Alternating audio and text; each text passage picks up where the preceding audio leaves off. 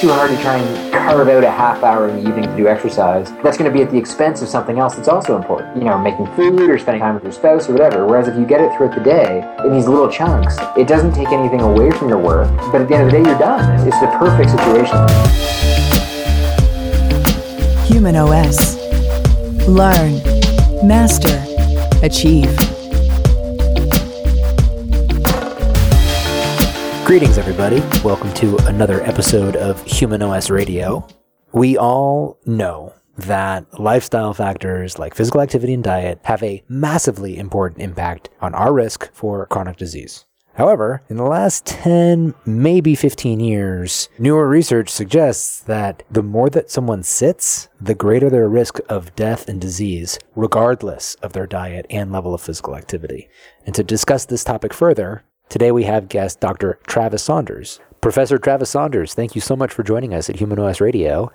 Let's begin by telling us what you study and where you do your work. Thanks for having me. So I study sedentary behavior. I study physical activity broadly, but my real research focus is on sedentary behavior, which is basically sitting and activities that are done while sitting. So things like watching TV, using a computer, reading. So I study the health impact of those behaviors. And I'm currently an assistant professor at the University of PEI in Prince Edward Island, Canada. And so I guess I got into this area. I'm an exercise physiologist by training. So my undergraduate degree is in kinesiology. And I was originally interested in sort of sport performance. And then in my master's, I moved sort of more towards health and physical activity. And I did some stuff with Dr. Bob Ross at Queen's University looking at physical activity and hormones and obesity. And then in my PhD, I kind of shifted again to focus more on sitting and sort of the research showing that, you know, no matter how much you exercise, sitting is still bad for you. And I found that really interesting as someone who was really active but also sat a lot. So I sort of made that my research focus moving forward. So we haven't discussed this yet, but I have a master's in exercise phys myself, and I graduated in 1996. And at that time, sedentary behavior and inactivity physiology was not a thing at all. So when did this field really start to emerge into existence?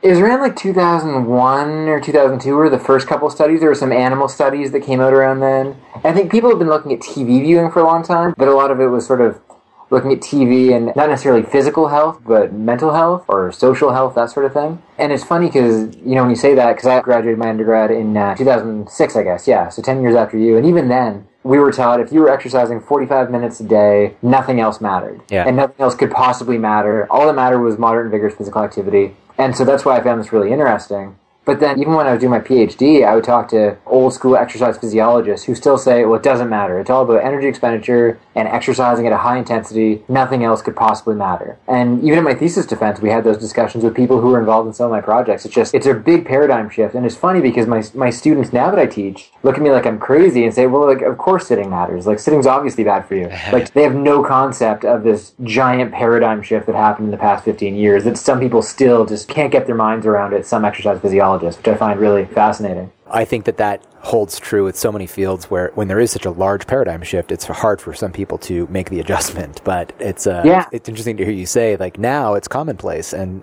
the students that are learning it now, it's like, yeah, of course that makes sense. Yeah, and this is not surprising, I guess, that I would get the most critical comment when I present in front of an academic audience as opposed to a lay audience. But it's funny, when I go and talk to a group of parents or to, you know, here we have like they call it seniors college on campus where older adults can come and take courses. And so a bunch of us researchers will do little talks and stuff. When I do those talks, everyone's nodding along and like, yeah, this makes perfect sense. But then when I go to an exercise physiology conference and do the same talk, that's where I really meet the resistance of people who deny the basic premise that sitting could matter. So it is very interesting, I find. You know, I've seen this many times. When something emerges into existence, there, of course, can be those that remain steadfast in rejecting this new way of thinking wholesale. But then there are this other side, whereas this new shiny object that becomes accepted as law prematurely, even holding an exaggerated opinion of its importance, it's like, now it's here, and it explains everything. Right. But when I spoke with Professor Matt Buman of Arizona State University on Human OS Radio a few episodes back, we discussed the popular analogy that sitting is the new smoking. And he was keen to point out that no degree of smoking is healthy, but sitting is a health behavior. So it's not that sitting itself is bad, it's just that we do it too much. So how do you educate around the nuance there? In my own life, I feel like I have a very common sense approach to it. Like, I recognize that you need to sit sometimes. So I have a standing desk at work, or a sit-stand desk, so I can sit and stand. And so, like, right now I'm standing because I feel like standing. But usually I sit about half the day and stand about half the day. I think it's silly to only stand. There's lots of bad things about only standing as well. It's funny because when I talk to people, I just take it for granted. They're like, well, of course you're going to still sit some. But like you say, some people hear the message that sitting is bad for you and just decide, I will never sit again. And that's not a good message either. I think it's doing things like this and having actual conversations with people is where you notice the unintended consequences of people taking things not quite the way you meant them to be taken, or who just take things a bit too literally when they read a headline somewhere. So I think this is how you actually get that nuance across. People understand, no, it's not about never sitting. It's just about being conscious about when you want to sit and standing when you want to stand, as opposed to just always defaulting to sitting down. Looking at your publications, I see that you're looking at this subject from every possible angle that you can. Is there any good guidance on goals for standing time during the day? So there's a little bit. Public Health England released a paper at the end of last summer suggesting that people should aim for at least 2 hours a day of standing and then moving towards 4 hours a day. So if a typical workday is 8 hours, aim for standing for a quarter of the time and then moving to standing for about half the time. And now that's not stationary standing. That's standing for a few minutes. That's breaking up your sitting. That might be you taking a walking meeting. But to try and limit half your workday to sitting down is sort of their suggestion. That's sort of an arbitrary line in the sand. I don't think there's necessarily a lot of evidence to support that yet. Yeah. But it seems like a pretty reasonable suggestion. And in the few studies I've seen where they give people standing desks, for example, people tend to reduce their sitting by 2 to 3 hours a day. You give somebody a desk that allows them to stand. So it seems sort of in the range of what people will naturally do if you give them a workplace that allows them to stand. I have a standing desk. I stand all day. You mentioned that there could be some negative consequences. Is there such a thing as standing too much? Being in any posture for a long time is typically not good. And my biomechanics background is not terribly strong aside from a few courses in undergrad. But I do know that people who stay in any position, whether sitting or standing for a long period, tend to have problems. So people who are on their feet all day often have varicose veins. They often have swelling and sort of blood pooling in their lower limbs. So it's not good to stand in a fixed posture all day. That being said, like when I'm talking right now, I'm not standing perfectly still. I'm actually moving quite a bit while I'm standing and talking. Yeah. And so I think it probably depends on how you stand. And what I'd recommend is that people can use common sense like you would with a training program at the gym. That, your first few days, you might be sore, ease back a bit, and if you consistently are feeling uncomfortable, well, then there's probably a problem that you should probably speak to someone about or change what you're doing. If you're standing all day and don't see any problems and feel good, well, then you're probably fine.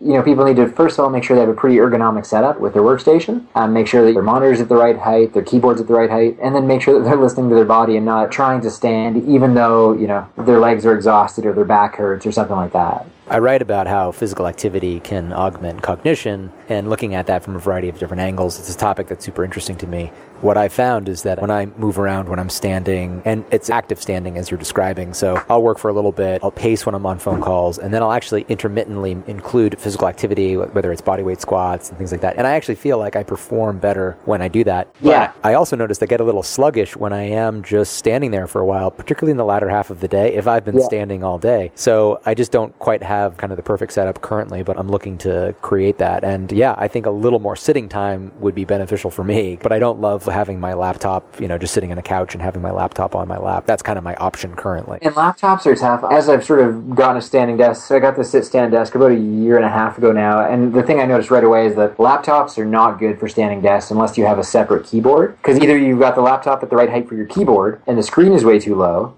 or you've got the screen up at the right height but the keyboard's way too high and you do what I call like T-Rex typing with your hands all kind of up by your neck. And so I have found this is one area where having either a desktop computer or just having a separate keyboard just makes a world of difference in terms of making it a functional setup. Now, do you have a resource if people wanted to set up their own standing desk that tells you where your hand should be, how far your monitor should be, things like that? We can include that in show notes if you do. I've seen a couple online. I don't have any that I've created or know of for certain. I know I stumbled across one a little while ago just from Googling like how to set up a standing desk basically. ergonomically. Unfortunately, I don't know of a good one, but I wish there was a good one. Yeah. Sort of like to set up your chair and all that, because it is simple, but it is important information. The amount of time we're spending at a computer these days is so unnatural. And if you're not in the ideal ergonomic setup, you're going to experience problems. And I have before, years ago, when I had a sedentary job and I was sitting at a computer all day and I was working very long hours, and I started to develop deep vein thrombosis, and it hurt to sit for a while just because I was sitting too much. So I've learned the consequences of overdoing it in that regard. But it's easy to do when the demands of your work keep requiring you to sit and concentrate. So you gotta be proactive about it before the injury or the issue starts. Yeah, I started getting into this area during my PhD, and so I was spending like 8 to 10 hours a day reading about the health impact of sitting, and I was sitting for that full time. And I remember during my comprehensive exams just like getting paranoid that, I was spending all my waking hours sitting and reading about the health impact of sitting. Yeah. The nice thing is, it used to be that a standing desk or a sit-stand desk that goes up and down,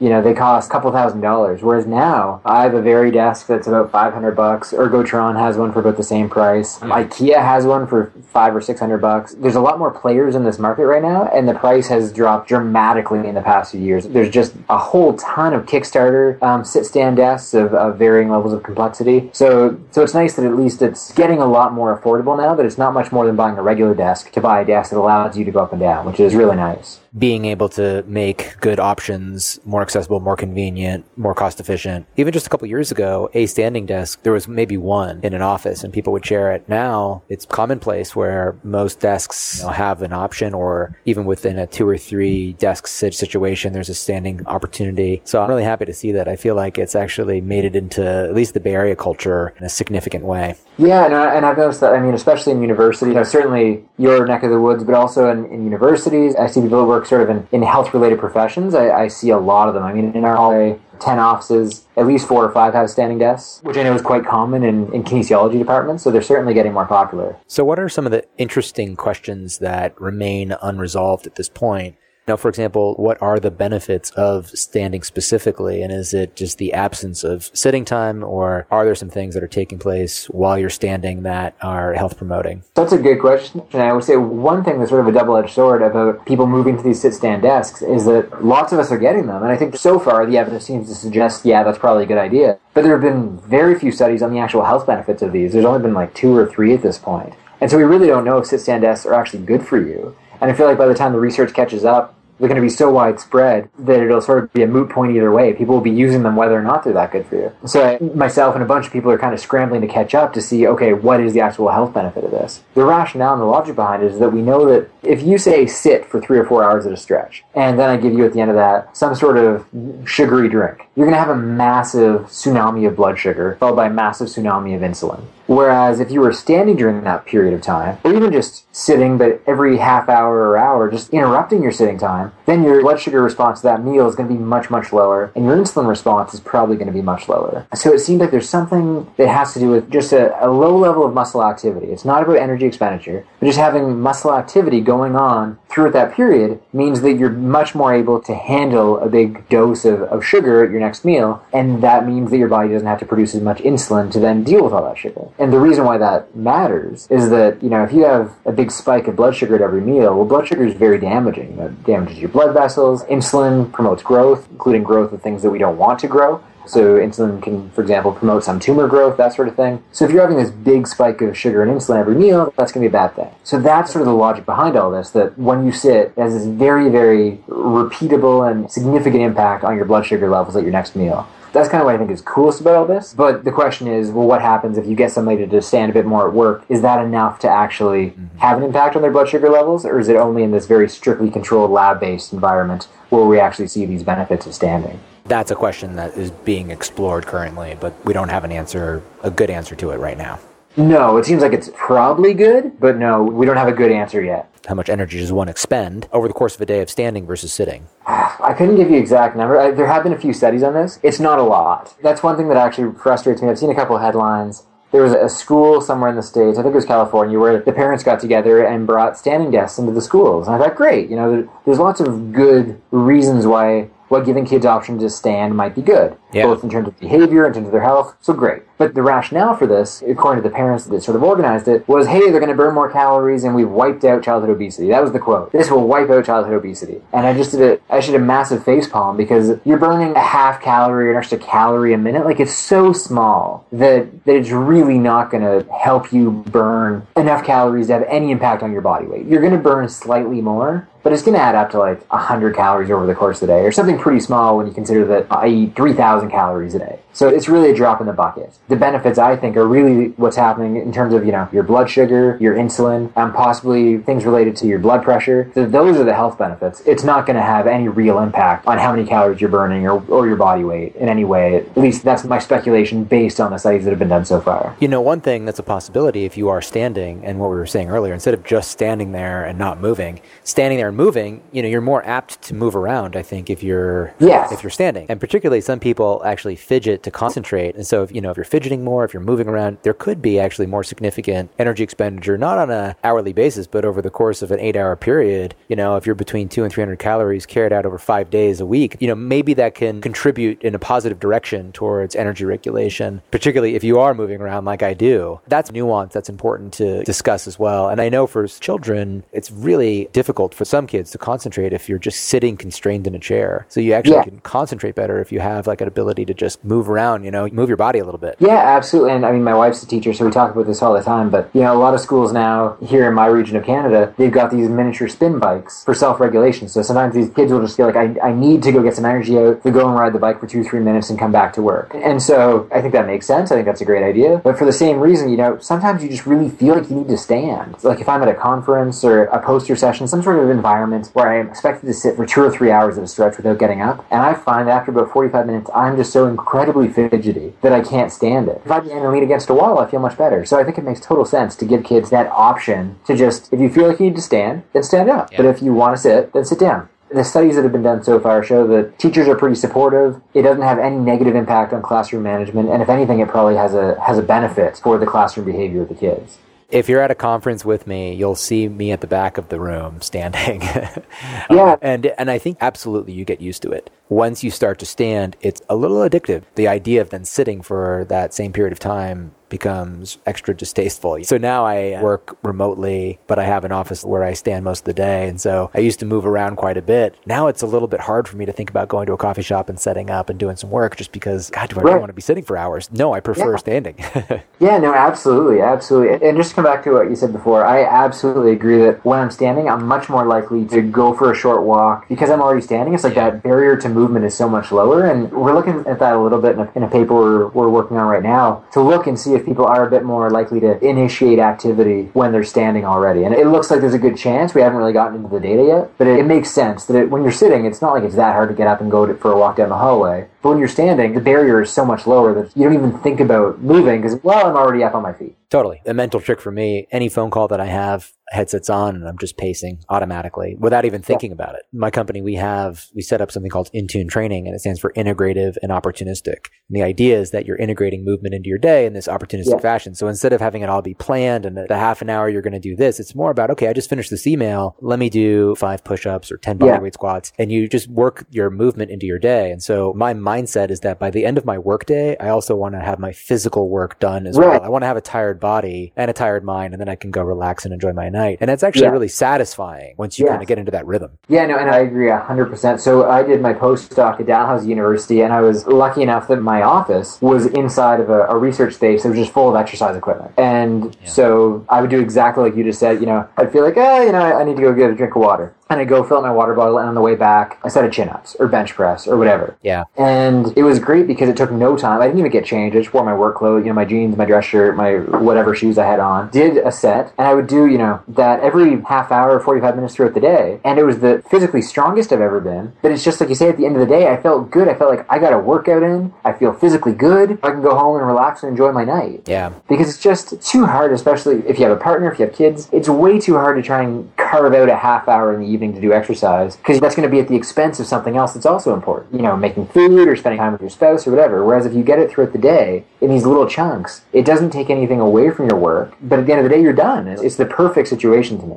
I could not agree more. I think this is one of the most important lifestyle hacks, if you will, to adopt into our lives.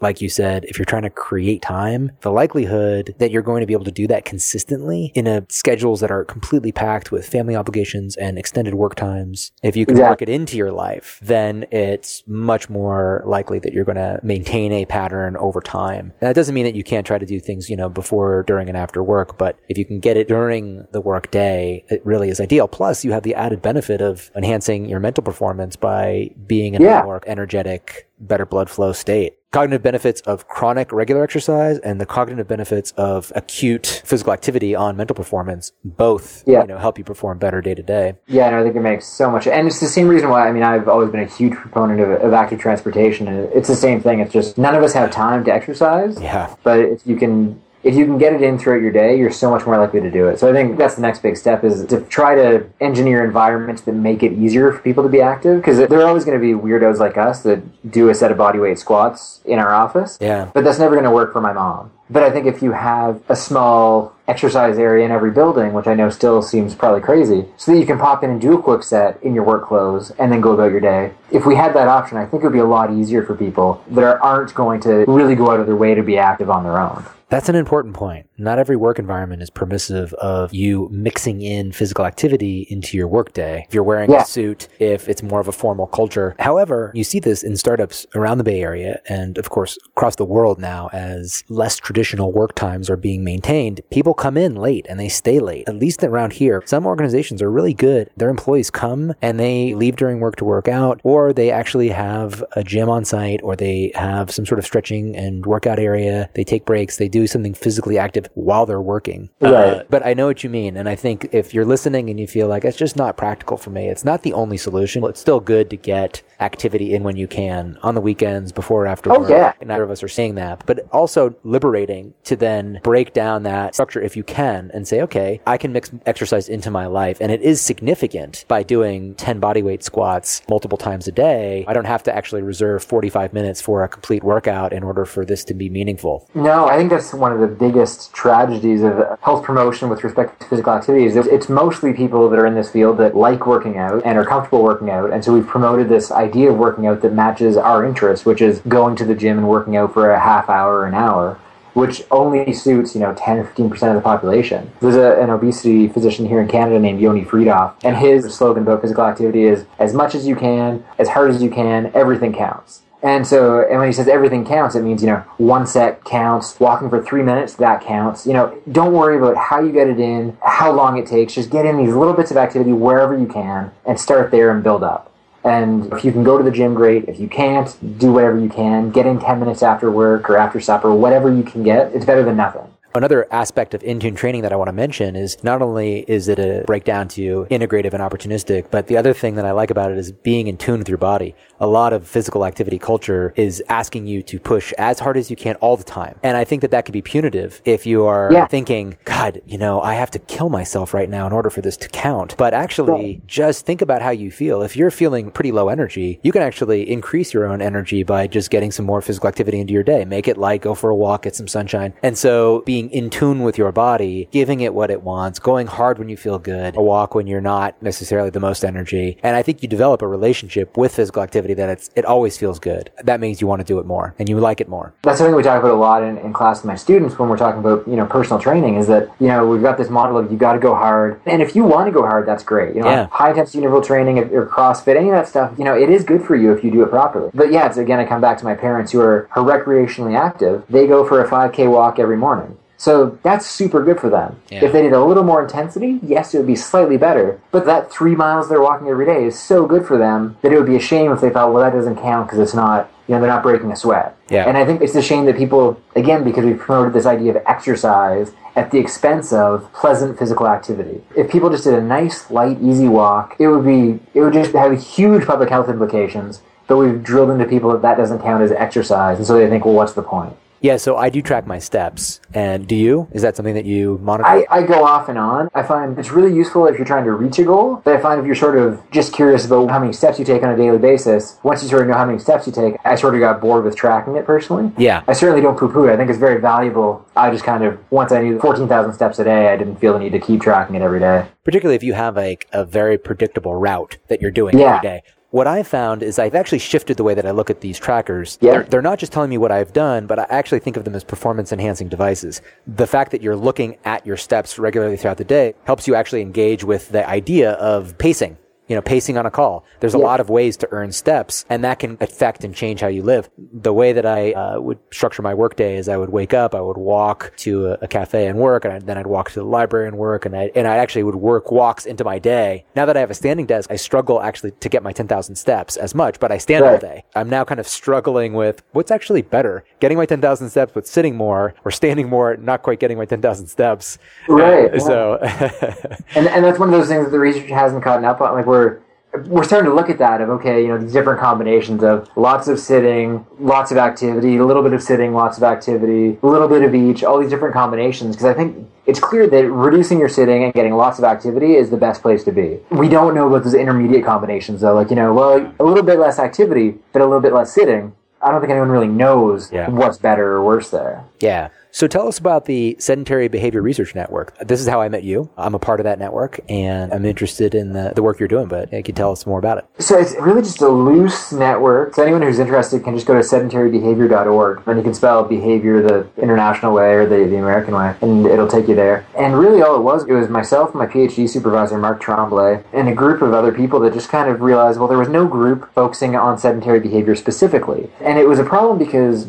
in the past, we've used the term sedentary behavior to refer to people who aren't getting enough physical activity. So I do some sort of exercise intervention study, and I get a whole bunch of people who don't exercise very much, and I get them to enroll in my study. And then in my paper, I'd say, these people are sedentary because they don't exercise enough. And that was back in the day when we thought all that mattered was getting your exercise. And if you didn't get your exercise, nothing else mattered. So if you didn't exercise, you were sedentary. Yeah. Now we realize that they're separate constructs, that you can have lots of exercise but still sit a lot, or very little sitting but not much exercise, or all these different combinations. So we needed to kind of clarify the words. So now sedentary behavior refers specifically to sitting, and we use the term inactive to refer to someone who's not active enough. And so this is, I know it seems like a bit of a detour, but basically it got really confusing when we started to do research in this area of sedentary behavior, and papers started to come out, because half the people were using sedentary the way I use it, to refer to sitting, and half the people were using it to refer to just the lack of exercise. And so if you saw a paper on sedentary people or sedentary behavior, you didn't know what it was about. Yeah. So the Sedentary Behavior Research Network really kind of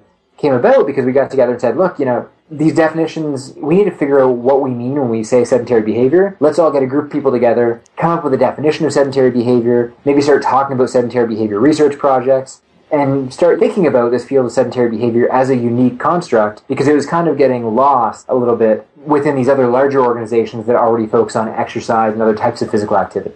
So that was sort of how it was created, and it's a very loose organization that it's just basically a website that we maintain. Anyone can sign up for free. There's a listserv that people can send questions or ideas to. And at last count, I think we have a little over 1,000 members now. And from North America, South America, Europe, Asia, Australia, Africa. So it's become quite a useful tool for creating consensus within the field, discussing different ideas. So it's been a really useful tool as far as I'm concerned. When operational definitions are not defined, it leads to ongoing, long-term confusion in the field. So good for you for organizing this group, determining the nomenclature. What does this mean? What does this mean? I guess simple as it sounds, it can lead to, like you said, huge amounts of confusion going forward, and then you don't know what you're looking at. Yeah, and I realized it's very much inside baseball and very boring to think about, but it was, for the few people that are really interested in sedentary behavior research, I think it's been a very positive thing. So I think we're pretty happy with how it's developed. And then you also blog at PLOS One, right? Yeah, so the journal publisher, Public Library of Science, or PLOS, they publish PLOS One and also PLOS Medicine and a few others. And so they set up a blogging network in, I think, 2010. So we've been blogging a few different places. We had our own blog, and then we moved to science blogs, and then we were invited to join PLOS. We've been there since they sort of started. And yes, we talk about sort of obesity research, physical activity research, and sedentary behavior research there. Great. I'll put a link to it in the show notes so people can check you out. Well, thank you, Travis. This has been really insightful, and it's such an important subject, is standing and sitting. These are things that people don't post on social media when they do it, right? You post if you did like a Tough Mudder, when you finish a CrossFit workout, when you do something where you really bust your butt. But this is so important. I call it the mundane but meaningful, right? It's standing, walking, going to bed on time. All this stuff is not super exciting, but matters so much. Yeah, oh, absolutely. So yeah, thank you for joining us today and helping us understand this subject that is important better. And we appreciate your time. Thanks for coming on. Hey, no worries. Thanks for having me. Thanks for listening, and come visit us soon at humanos.me.